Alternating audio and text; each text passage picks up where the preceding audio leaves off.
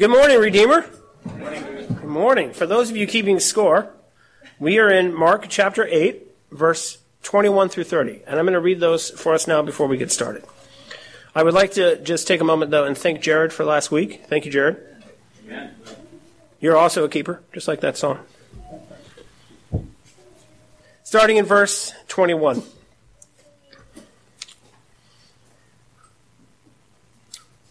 And Jesus said to them, "Do you not yet understand?" And they came to Bethsaida, and some people brought to him a blind man, and begged him to touch him. And he took the blind man by the hand and led him out of the village. And when he had spit on his eyes and laid his hands on him, he asked, "Do you see anything?" And he looked up and said, "I see people, but they look like trees walking." Then Jesus laid his hands on his eyes again, and he opened his eyes. His sight was restored, and he saw everything clearly. And he sent him to his home, saying, "Do not even enter the village." And Jesus went on with his disciples to the villages of Caesarea Philippi. And on the way, he asked his disciples, "Who do people say that I am?" And they told him, "Well, John the Baptist, and others say Elijah, and others one of the prophets." And he asked, "Well, who do you say that I am?" And Peter answered him, "You are the Christ." And he strictly charged them to tell no one about him. Let's pray. Father God, we thank you so much for the revelation of your Son in the flesh. We thank you that men laid hands on him and ate with him and walked with him and listened to him and drew near to him. And that those men wrote down their story, Lord God, so that we too could see and draw near and walk with your Son. We thank you for this gospel. We thank you for this time, Lord God, to draw near to you, to be renewed in you. And we pray, Lord, that as we open your word, you would open our hearts and our minds, and that you would do the work that only you can do. And amen. This is the part of Mark that we're getting into here where there really is just a ton of repetition. There really is. And I'm with Peter. As long as I'm in the flesh, I'm going to keep reminding you of these things. I'm also with Paul. It's not hard for me, and it's good for you. But this is a part of the story where it's not going to really be that different from some of the things that we've already heard. So, newsflash. Okay? The opportunity for this to get a little dry, to get a little boring, is there. And it's a real temptation. I thought that several times. I was like, well, when I first read the text, I was like, okay, well, I mean, they say he's Christ. That's new. That's nice. Otherwise, he's at what? He's walking around. He's doing miracles. He's arguing with people. They don't understand him. You're like, that sounds like the last 37 sermons. But to make things new, to make things fresh, what I like about Mark is when you really start to get down into it, if anyone in here ever wants to be a storyteller, I would say you study Mark very thoroughly. This man knows how to tell a story. What I like is that the story he's telling is true. We can all get behind that. But man, he's telling it so well. He's telling it so well. Mark has put the story of the blind man receiving his sight and of the blind disciples gaining their insight together. He's put them together. These are not two separate stories. The way the language reads is you're supposed to go directly from, hey, they didn't understand, to he heals a blind man, to he heals a bunch of blind men. And he does the exact same process with the blind man as he does with the disciples. Mark is creating a climate of tension, which can be resolved only by the confession of Jesus' identity. This is a tension that the gospel stories bring to our lives. This is a tension that the Lord God brings into our lives. We have got to deal with who he is. All along, right? What has he been doing? He's been doing the very things that God said he was going to come and do in Isaiah 35. And all along, what is the question? Who are you and where did you come from? Why and what happens? Nobody gets it. Nobody gets it. Except a few people. And what happens in the lives of those few people who do get it, who come to him and say, yes, I want you. I want to be near you. I want to see you. I want to hear you. I want to follow you. What happens in the lives of those people?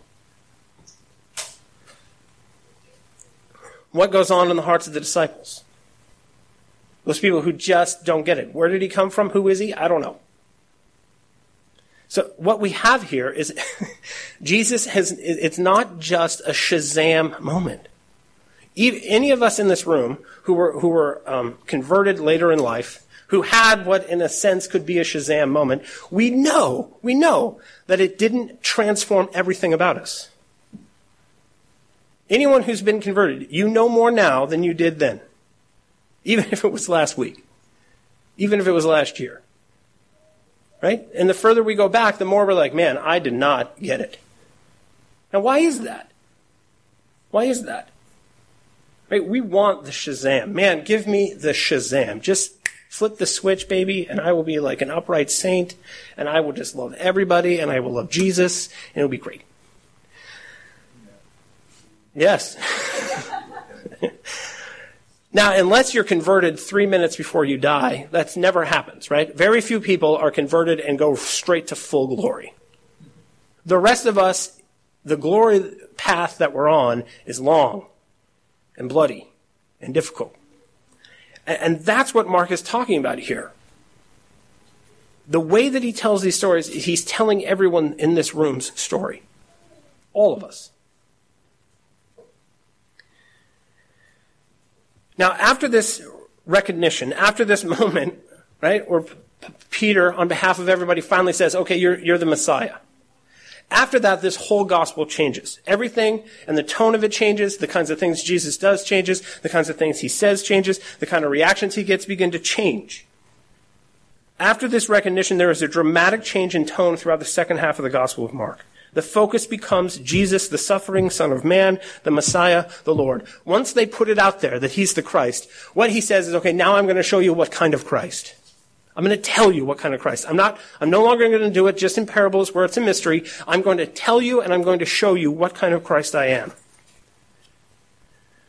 And now these two stories, what do we have? The blind man and the blind men. First, it gives us the setting, and then it gives us a partial seeing, and then it gives us a fuller seeing, and then there is this moment where Jesus says, be quiet about it. Jesus is the one who opens the eyes of the blind, whether they're spiritually blind or physically blind. If there are closed eyes, the only person who can open them is Jesus. This is what is called an acted parable of the miracle of faith. The miracle visually demonstrates the spiritual malady of the disciples. Right? It's like a giant red arrow. What is happening here? Jesus is healing them through a process. Not an all at once, but a process. This is what he wants us to see. Unlike previous miracles, it happens in multiple stages, and this is the crucial detail. A maturing revelation, a growing comprehension, a gradually increasing insight, a fuller confession comes in stages. This is the nature of the Christian life. There are other similarities in these stories. The privacy of the healing here parallels the privacy of the enlightenment that opens to the 12 when they are alone with Jesus. Right? What does he do? He takes this blind man and he takes him aside away from the crowds. What precedes this is Jesus taking the disciples aside. We're going to get into the longest stretch here where crowds are practically meaningless in the story. It's Jesus and his disciples again and again and again. Peter's confession that Jesus is the Christ is a private thing between Jesus and his disciples. Jesus' foretelling of his death and resurrection 3 times is private between himself and the disciples. The only time a crowd is present is when he casts out the demons that the disciples cannot, but they're just sort of a background like a tree. They don't even factor into the story. Jesus, his discourse on humility is a private message between himself and the disciples. The dialogue about non-disciples who perform miracles. Everything that's coming in 9 and into 10, it's exactly this. Jesus is taking them aside. He wants to see how much they see. He wants to know how much they know. And that's how these parallels go much, much deeper than we realize. It's not a random detail that Jesus takes this blind man aside. This is what he does to blind men. He comes to them personally and he takes them aside. The governing rhetorical pattern of the remainder of chapter 8 and 9 is intimate, and it is personal, and it is pedagogical, which is a $50 word for teaching. Right? It rhymed with the other word, so that's why I chose it. It's intimate, it's personal, and it's pedagogical. Jesus is not just about crowds now. He wants to get down to brass tacks, and he wants to do it one-on-one. Jesus is going to take his disciples aside, and in a multi-stage and intimate interaction, he is going to open their eyes like he did the blind man's. Now, let's look at these stories. Chapter 8, verse 22, this is what it says. And they came to Bethsaida, and some people brought to him a blind man and begged him to touch him. It is clear from these words, brought and begged, that as in other miracles, the faith of people who are interceding is having an effect on what Jesus does. I think we need to stop and we need to think about this. It says in James that the prayers of a righteous man availeth much. Why does Jesus stop and turn to this particular individual? Because men brought him to Jesus and begged Jesus to heal him. We think it's Shazam. We think Jesus just goes out and willy-nilly saves whoever he's going to save, however he's going to save them, whatever he's going to save them, and it's just sort of this mysterious process like sunshine. It just happens. But in this man's life, he's saved because the people who love him dragged him there and begged Jesus to save them. Please give him his sight. Well, I thought it was, faith alone. I thought his faith alone is what matters. Yeah, but the faith of the people of God availeth much. This is why we have prayer. This is why he teaches. Why does God need us to pray to him? Does he not know? Are we telling him things that he does not know? No. But what he wants is he wants us to love God, and he wants us to love our neighbor. He wants us to care about the people in our lives. And there is nothing more caring and more loving than praying for them. I found out after I was converted that for years, someone who I barely knew was praying and praying and praying and praying and praying and praying and praying for me. And I believe very much that those prayers were heard. Otherwise, why? Right? Nobody cared about me living in my mom's basement without a job in my early 20s, drinking my life away. Nobody cared. Well, my mom cared. She usually wasn't home. And I mean, actually, you just made me think of something, Steve. This is Augustine's mother, Monica. Have you guys heard the story of her? She prayed and prayed and prayed that her son would be converted. She prayed and prayed and prayed. And she would go up to the church, and she was constantly bugging the bishop. She's like, please go talk to my son, tell my son, reach my son, get my son. And at one point, one of these bishops that she just would not leave alone said, listen, lady, God would never turn a deaf ear to these tears. It's impossible. If he would turn a deaf ear to the way that you are crying out on his behalf, there is no God. He was that emphatic about it. And what did Monica see just before she died? Augustine came to believe. This is the power of prayer. And that's what's going on here. These men love this guy so much that they're willing to carry him to Jesus and beg Jesus to save him. I think there's a great deal for us to think about. This is one of those things. What do you leave out in a sermon? I didn't want to leave this out, but this could have been the whole sermon. We could have done this whole section in 4 weeks. Who do you know that needs to be brought to Jesus? Who do you need to go on their behalf and beg him to save them? Well, Mike, I've been praying for years. I don't know what you're talking about. Keep praying. Right? God will not turn a deaf ear to the prayers of his saints, to the tears of his saints. He won't. He never has. But we go on with the story. We go on. Verse 23 through 25. And he took the blind man by the hand and led him out of the village. And when he had spit on his eyes and laid his hands on him, he asked him, do you see anything? And he looked up and said, I see people, but they look like trees walking. And then Jesus laid his hands on his eyes again, and he opened his eyes. His sight was restored, and he saw everything clearly. Jesus is not seeking to please or to wow large crowds. He is not seeking to be known as a wonder worker. He doesn't want to use people as a spectacle. Right? He's not one of those preachers who has the front row, right? Oh, bring all the invalids down in front. And I'm going to walk around smacking them with my shirt because my shirt has healing powers. Have you seen these TV evangelists? They make a spectacle a spectacle as much as they can, right? Because the bigger the spectacle, the more money coming through the door. Jesus is not this way. This is not what he wants. It's not what he's wanted through the whole gospel. He doesn't want everyone just coming to him like he's some sort of magician waving his wand, just fixing things. He's not a spiritual handyman. That's not what he does. But what he does is take the man by his hand and take him privately aside and spend as much time as he needs, touching him as many times as he needs to heal him. That is what Jesus is about. This pattern can be seen. There was a deaf man earlier that he took the deaf man aside. As I said there, that deaf guy, is used to being passive. He's used to being loud. He's used to being stared at. And what Jesus didn't want to do with that guy was make him a spectacle. Jesus works relationally. He draws us aside, and drawing near to us, he makes a personal connection in order to heal us. Beyond this, the restoring of sight to a blind person among the mixed population of Bethsaida would have led to the type of false veneration that Jesus constantly avoided, because in the past, what happens? As soon as the crowd gets wind of what he can do, the crowd gets so big and so obnoxious, it prevents him from preaching. More crowds gather to have him heal them than gather to hear him preach. And that's not what he wants. Now let's look at this miracle for a moment here, because he wants to save this guy. He loves the people who brought the man to him, and because he loves them and because he loves him, he's willing to take him aside, even though he's very busy, and spend whatever time he needs to save him, to heal him. But there are interesting things going on here.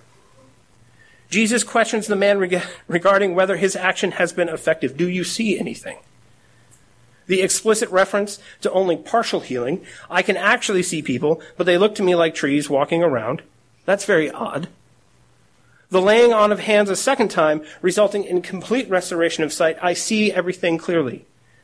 The vivid progression from verse 24 to 25 expresses something of the blind man's excitement and intense involvement. Right? Jesus doesn't just climb a tree, look around this giant crowd, and just Shazam heal the guy. He takes him aside, and what happens? There's this back and forth between the two of them.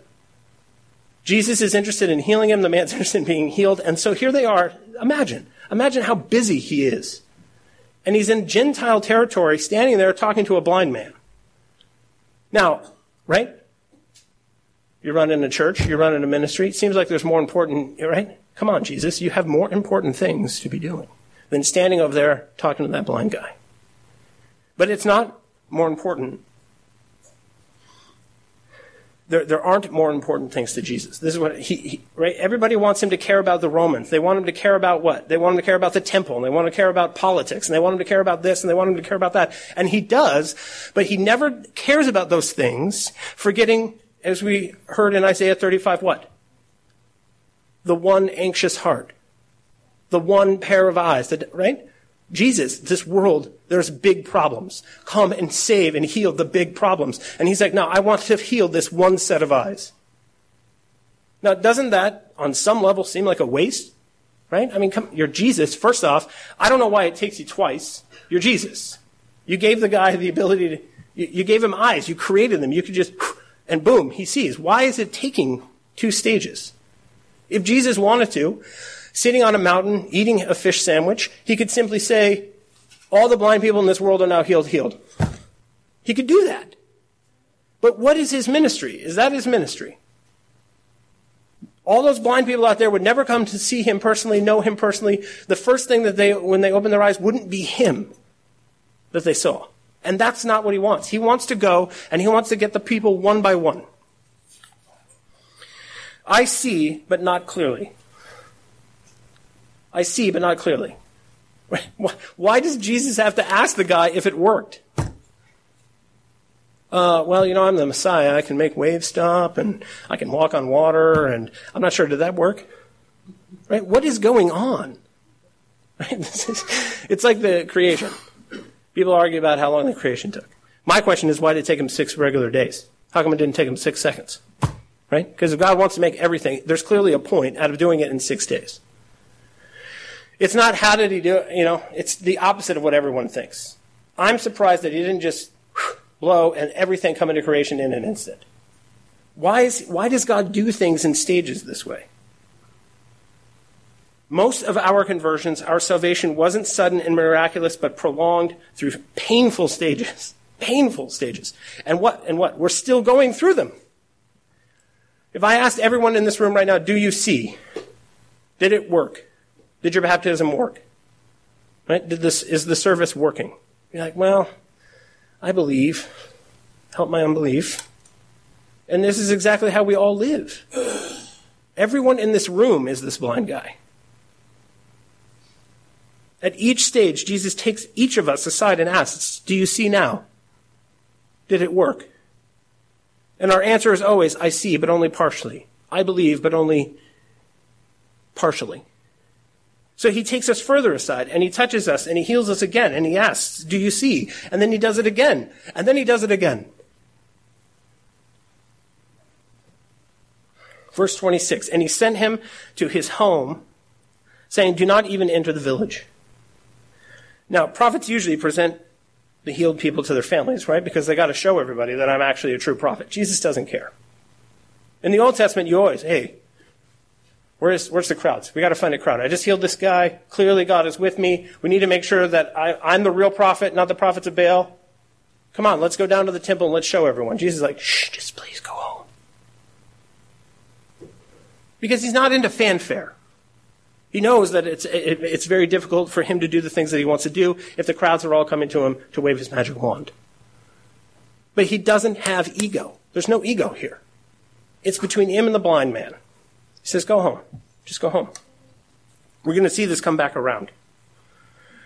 We go on to verse 27 now to this second story. And Jesus went on with his disciples to the villages of Caesarea Philippi, and on the way he asked his disciples, who do people say that I am? Now Jesus led his disciples 25 miles from Bethsaida. 25 miles is the distance. But 25 miles, you don't just, get up and walk 25 miles in a few minutes. But what is Mark doing with these stories? Did you know that it was 25 miles? I didn't know it was 25 miles. In fact, I had a hard time believing it was that far. I had to look at a map, and I was like, it is that far. So why does it seem like they're just like on their way, and he just says this, right? Because he wants us to put these stories, 2 pieces of bread on our sandwich. This is what he wants. 25 miles. Now, this town is quite something. It had in ancient times been called Peneus, in honor of the god Pan. Have you guys ever heard of the god Pan? Peter Pan? Pan is actually, I have heard of Pan, but I never heard of Pan in the Middle East. I've heard of Pan in England, because Pan is actually this god that lives in the forest. He's mischievous. He shows up in Shakespeare at some point. But apparently, this Pan at one point was pretty popular, because if they have him up in England, if they've got him down in the Middle East, that's actually, you're a well-known no-god at that point. Not a lot of gods have been that well-known. But this town that they're in had once been dedicated to this god Pan. In addition, it had previously been a site where the god Baal had been worshipped. Now, what it is, there's no Baal temple, there's no Pan temple. There's actually, the reason it has Caesar in its name is because there is a temple there to the cult of Caesar. This is where they go and they sacrifice things in honor of Caesar, who is a god. And so Jesus leads them 25 miles. He takes them aside, and he takes them into the midst of all these temples to no gods. And this is where he asks them, who do people say I am? Now, why did he lead them there? Why didn't he lead them up to the Temple Mount? So when they were done, they could all sacrifice some goats or something and have a meal. Why does he lead them in the midst of a bunch of no gods? That's odd, isn't it? Pan, Baal, Caesar. We see real divinity. We see, indeed, a divinity come in the flesh, encountering the claims of emperors who identify themselves as gods, walking upon the earth. Paradoxically enough, Jesus, the true Son of God, wants to be known as what? The Son of Man. Caesar, who's the Son of Man, wants to be what? Known as the Son of God. Well, it's the opposite. The real God he wants to be known as, man, Caesar, you're a punk, Caesar. They really were this way. I mean, everybody knew the Caesar when he was a little kid, and he was a snot-nosed little punk. And then he grows up, and he has other people conquer some lands for him. He inherits a bunch of land, and then he suddenly thinks everybody's got to start sacrificing goats to him, because he's somebody. And here Jesus is, who is actually somebody. And all he wants to be known as is what? The Son of Man. Who here actually would rather prefer, right, to be the Son of God? Right? That's a label I love to use because that's what Jesus has made us, and that's what we go with. But the humility here, right? This is what he's cueing us into. Jesus has come as Lord over against every principality and power, idol, and adultery. He is the head. He is the high king. He is the bridegroom. He is the light and the life of the world who supersedes every other authority and loyalty. Now think of Mark's original audience. They were Christians where? In Rome. Meeting in catacombs, some of them had lost eyes, some of them had family members who'd been eaten by lions. Why? Because they were saying that Jesus is Lord and not Caesar. And hey guys, I want to tell you an encouraging story. Jesus took his disciples, and the first time he asked them straight up who he is, he took them amidst a bunch, right? He set a table in the midst of his enemies, and he said, come and eat here. Let's go over here. I'm not afraid of this guy's temple. I'm not afraid of that guy's temple. I'm not afraid of that temple over there. Who do you say that I am? And he reveals it there in the midst of a bunch of no-gods. We go on. Verse 28. And they told him, John the Baptist, others say Elijah, and others one of the prophets. Now, the opinions of the disciples here at this point echo who? We've heard this before, haven't we? It's very interesting. These are the guys who are with Jesus all the time.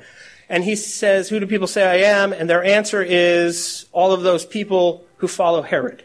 Remember Herod? At the beginning of the story, Herod thinks, oh, well, he's either Elijah or a prophet or he's John. Many Palestinian Jews believe that the prophets in the Old Testament had ceased. And so calling him a prophet is actually giving him some honor. But it was not radical enough to grasp the true identity. Well, I see him, but he looks like a tree walking around. I see Jesus, but he kind of looks like Elijah. I see him, but he kind of looks like John.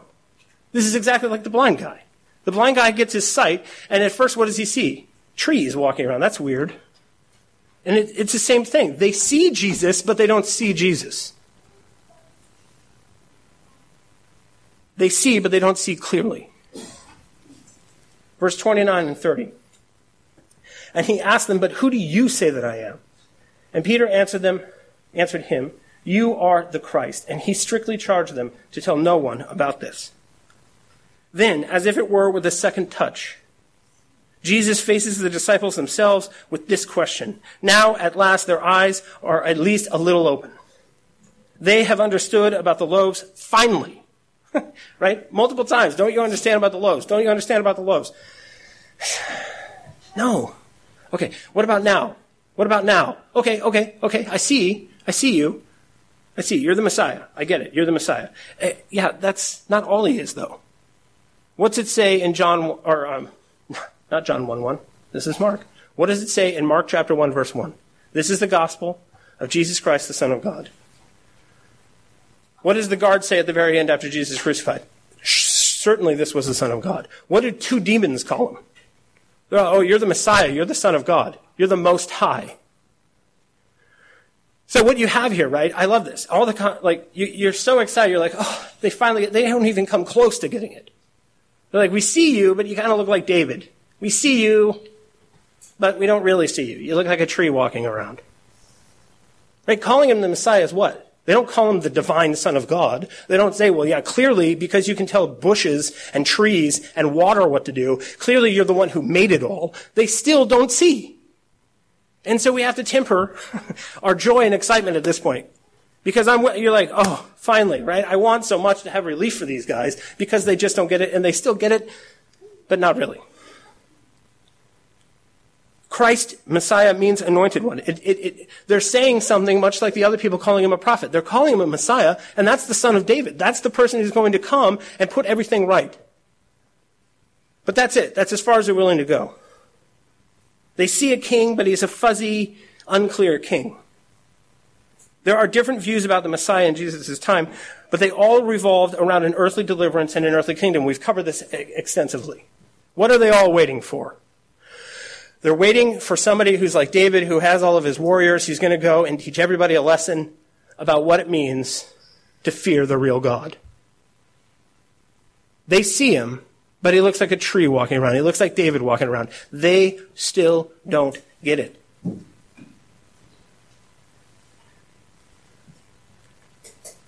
Their vision is blurry. They need a deeper touch. They need a fuller revelation. But if they go proclaiming Jesus as the anointed one now, it is going to hasten what? The cross. And they don't get that. They don't understand. What we're going to see now is he has to keep telling them, listen, you guys, I go up to Jerusalem one more time, there's only one way out. And it's death. So please, be quiet. Because you're starting to get it, and if you go spouting off the fact that you think I'm the Messiah, people are going to come and the trouble's going to start earlier than I need it to, because I still need you to understand something. I still need to touch you again and heal you again and give you more. More comprehension, more understanding, more me. And if you go killing me now, you won't get any more me.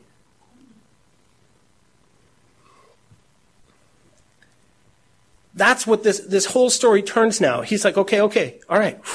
Man, I thought I was going to have to feed another large crowd or something. He's like, you guys see. Okay, you see, but you don't see clearly. So now let's go further afield. Let's go further apart. And I'm going to now start to tell you very specifically who I am and what I'm going to do.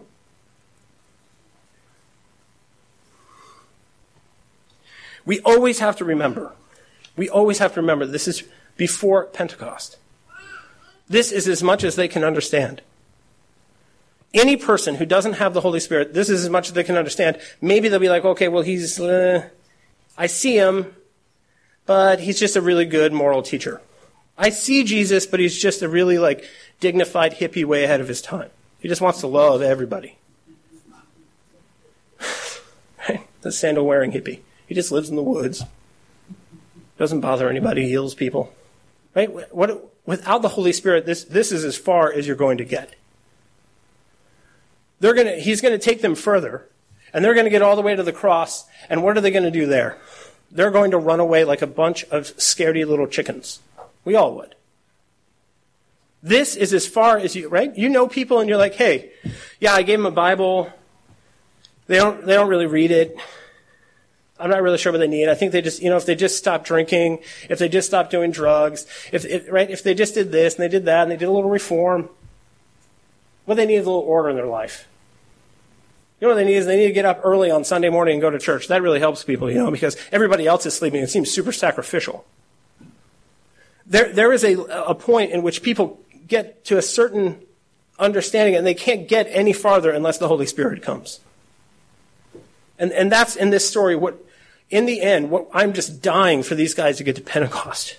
I'm tired for them. And I still know they got another 8 chapters to go. And it's like, okay, you see Jesus, but you don't see him clearly. Right? We're going to go back to what? We bring people to whom? Jesus. We beg him to save them. Now, they can sit at his feet all day long, but until he crosses that divide by his Spirit and reveals himself to not just be a Messiah, but to be the Son of God, to be the only Lord over against every other principality, until that happens for people, there's no hope for them.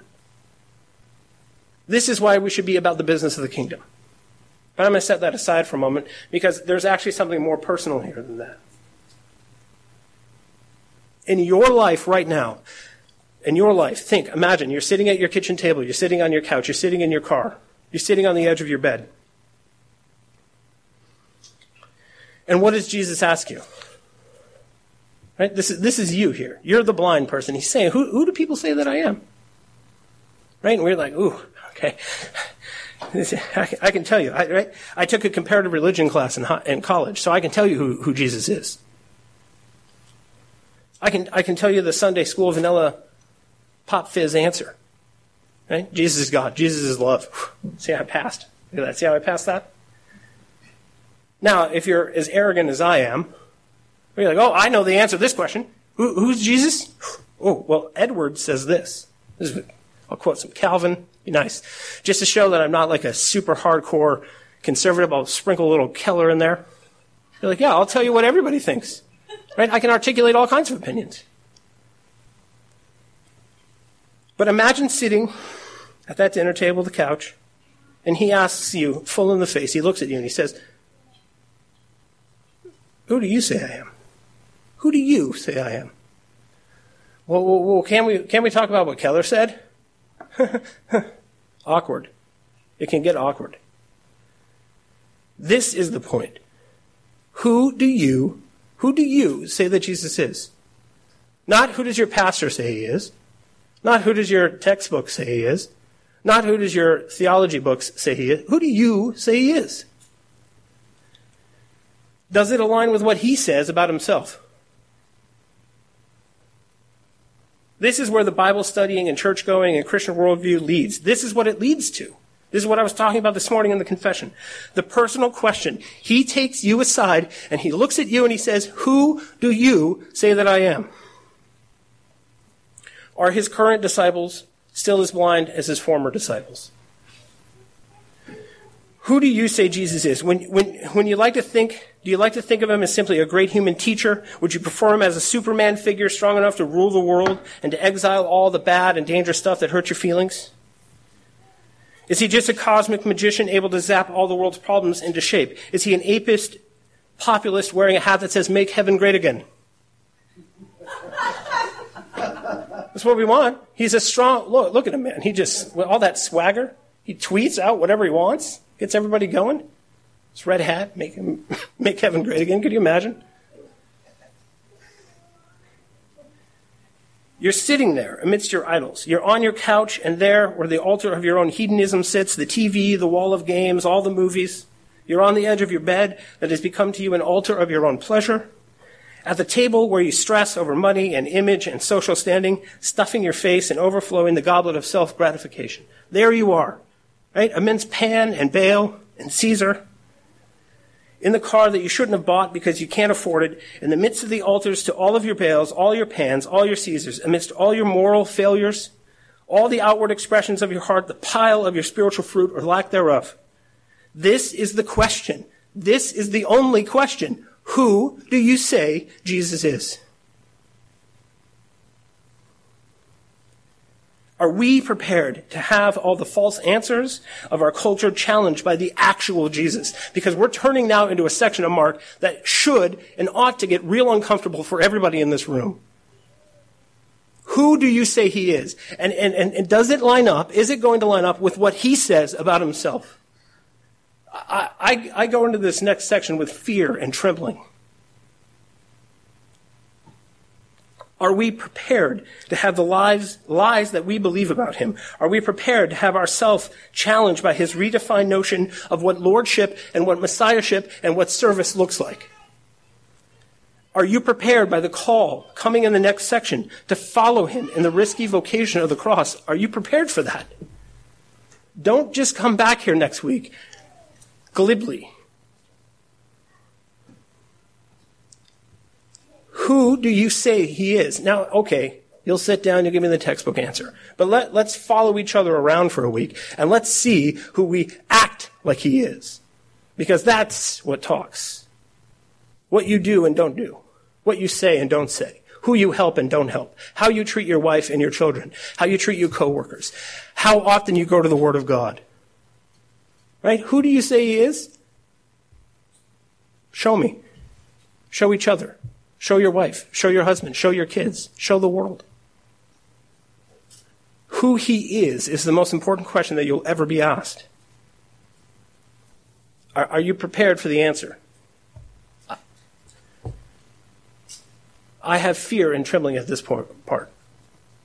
Because up till now, what is it? He's feeding some crowds, heal some people, throw some demons out. He's going to sit down now, and he's going to take us aside, and he's going to intimately tell us exactly who he is and what he expects.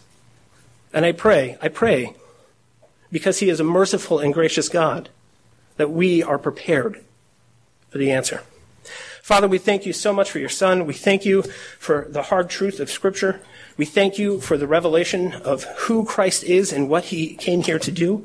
We know that in Isaiah it says that every anxious heart, every fearful knee, every hurt and frightened person will be healed, will be saved at the coming of the Lord Jesus Christ. And so I pray, Lord God, for those of us who know him, would draw nearer to him, that we would go further aside with him, that we would not fear him and not fear his answers, but that, Lord God, that we would eat and drink what he has to say, that we would draw near to him and cling to him and love him and serve him as he has loved and served us.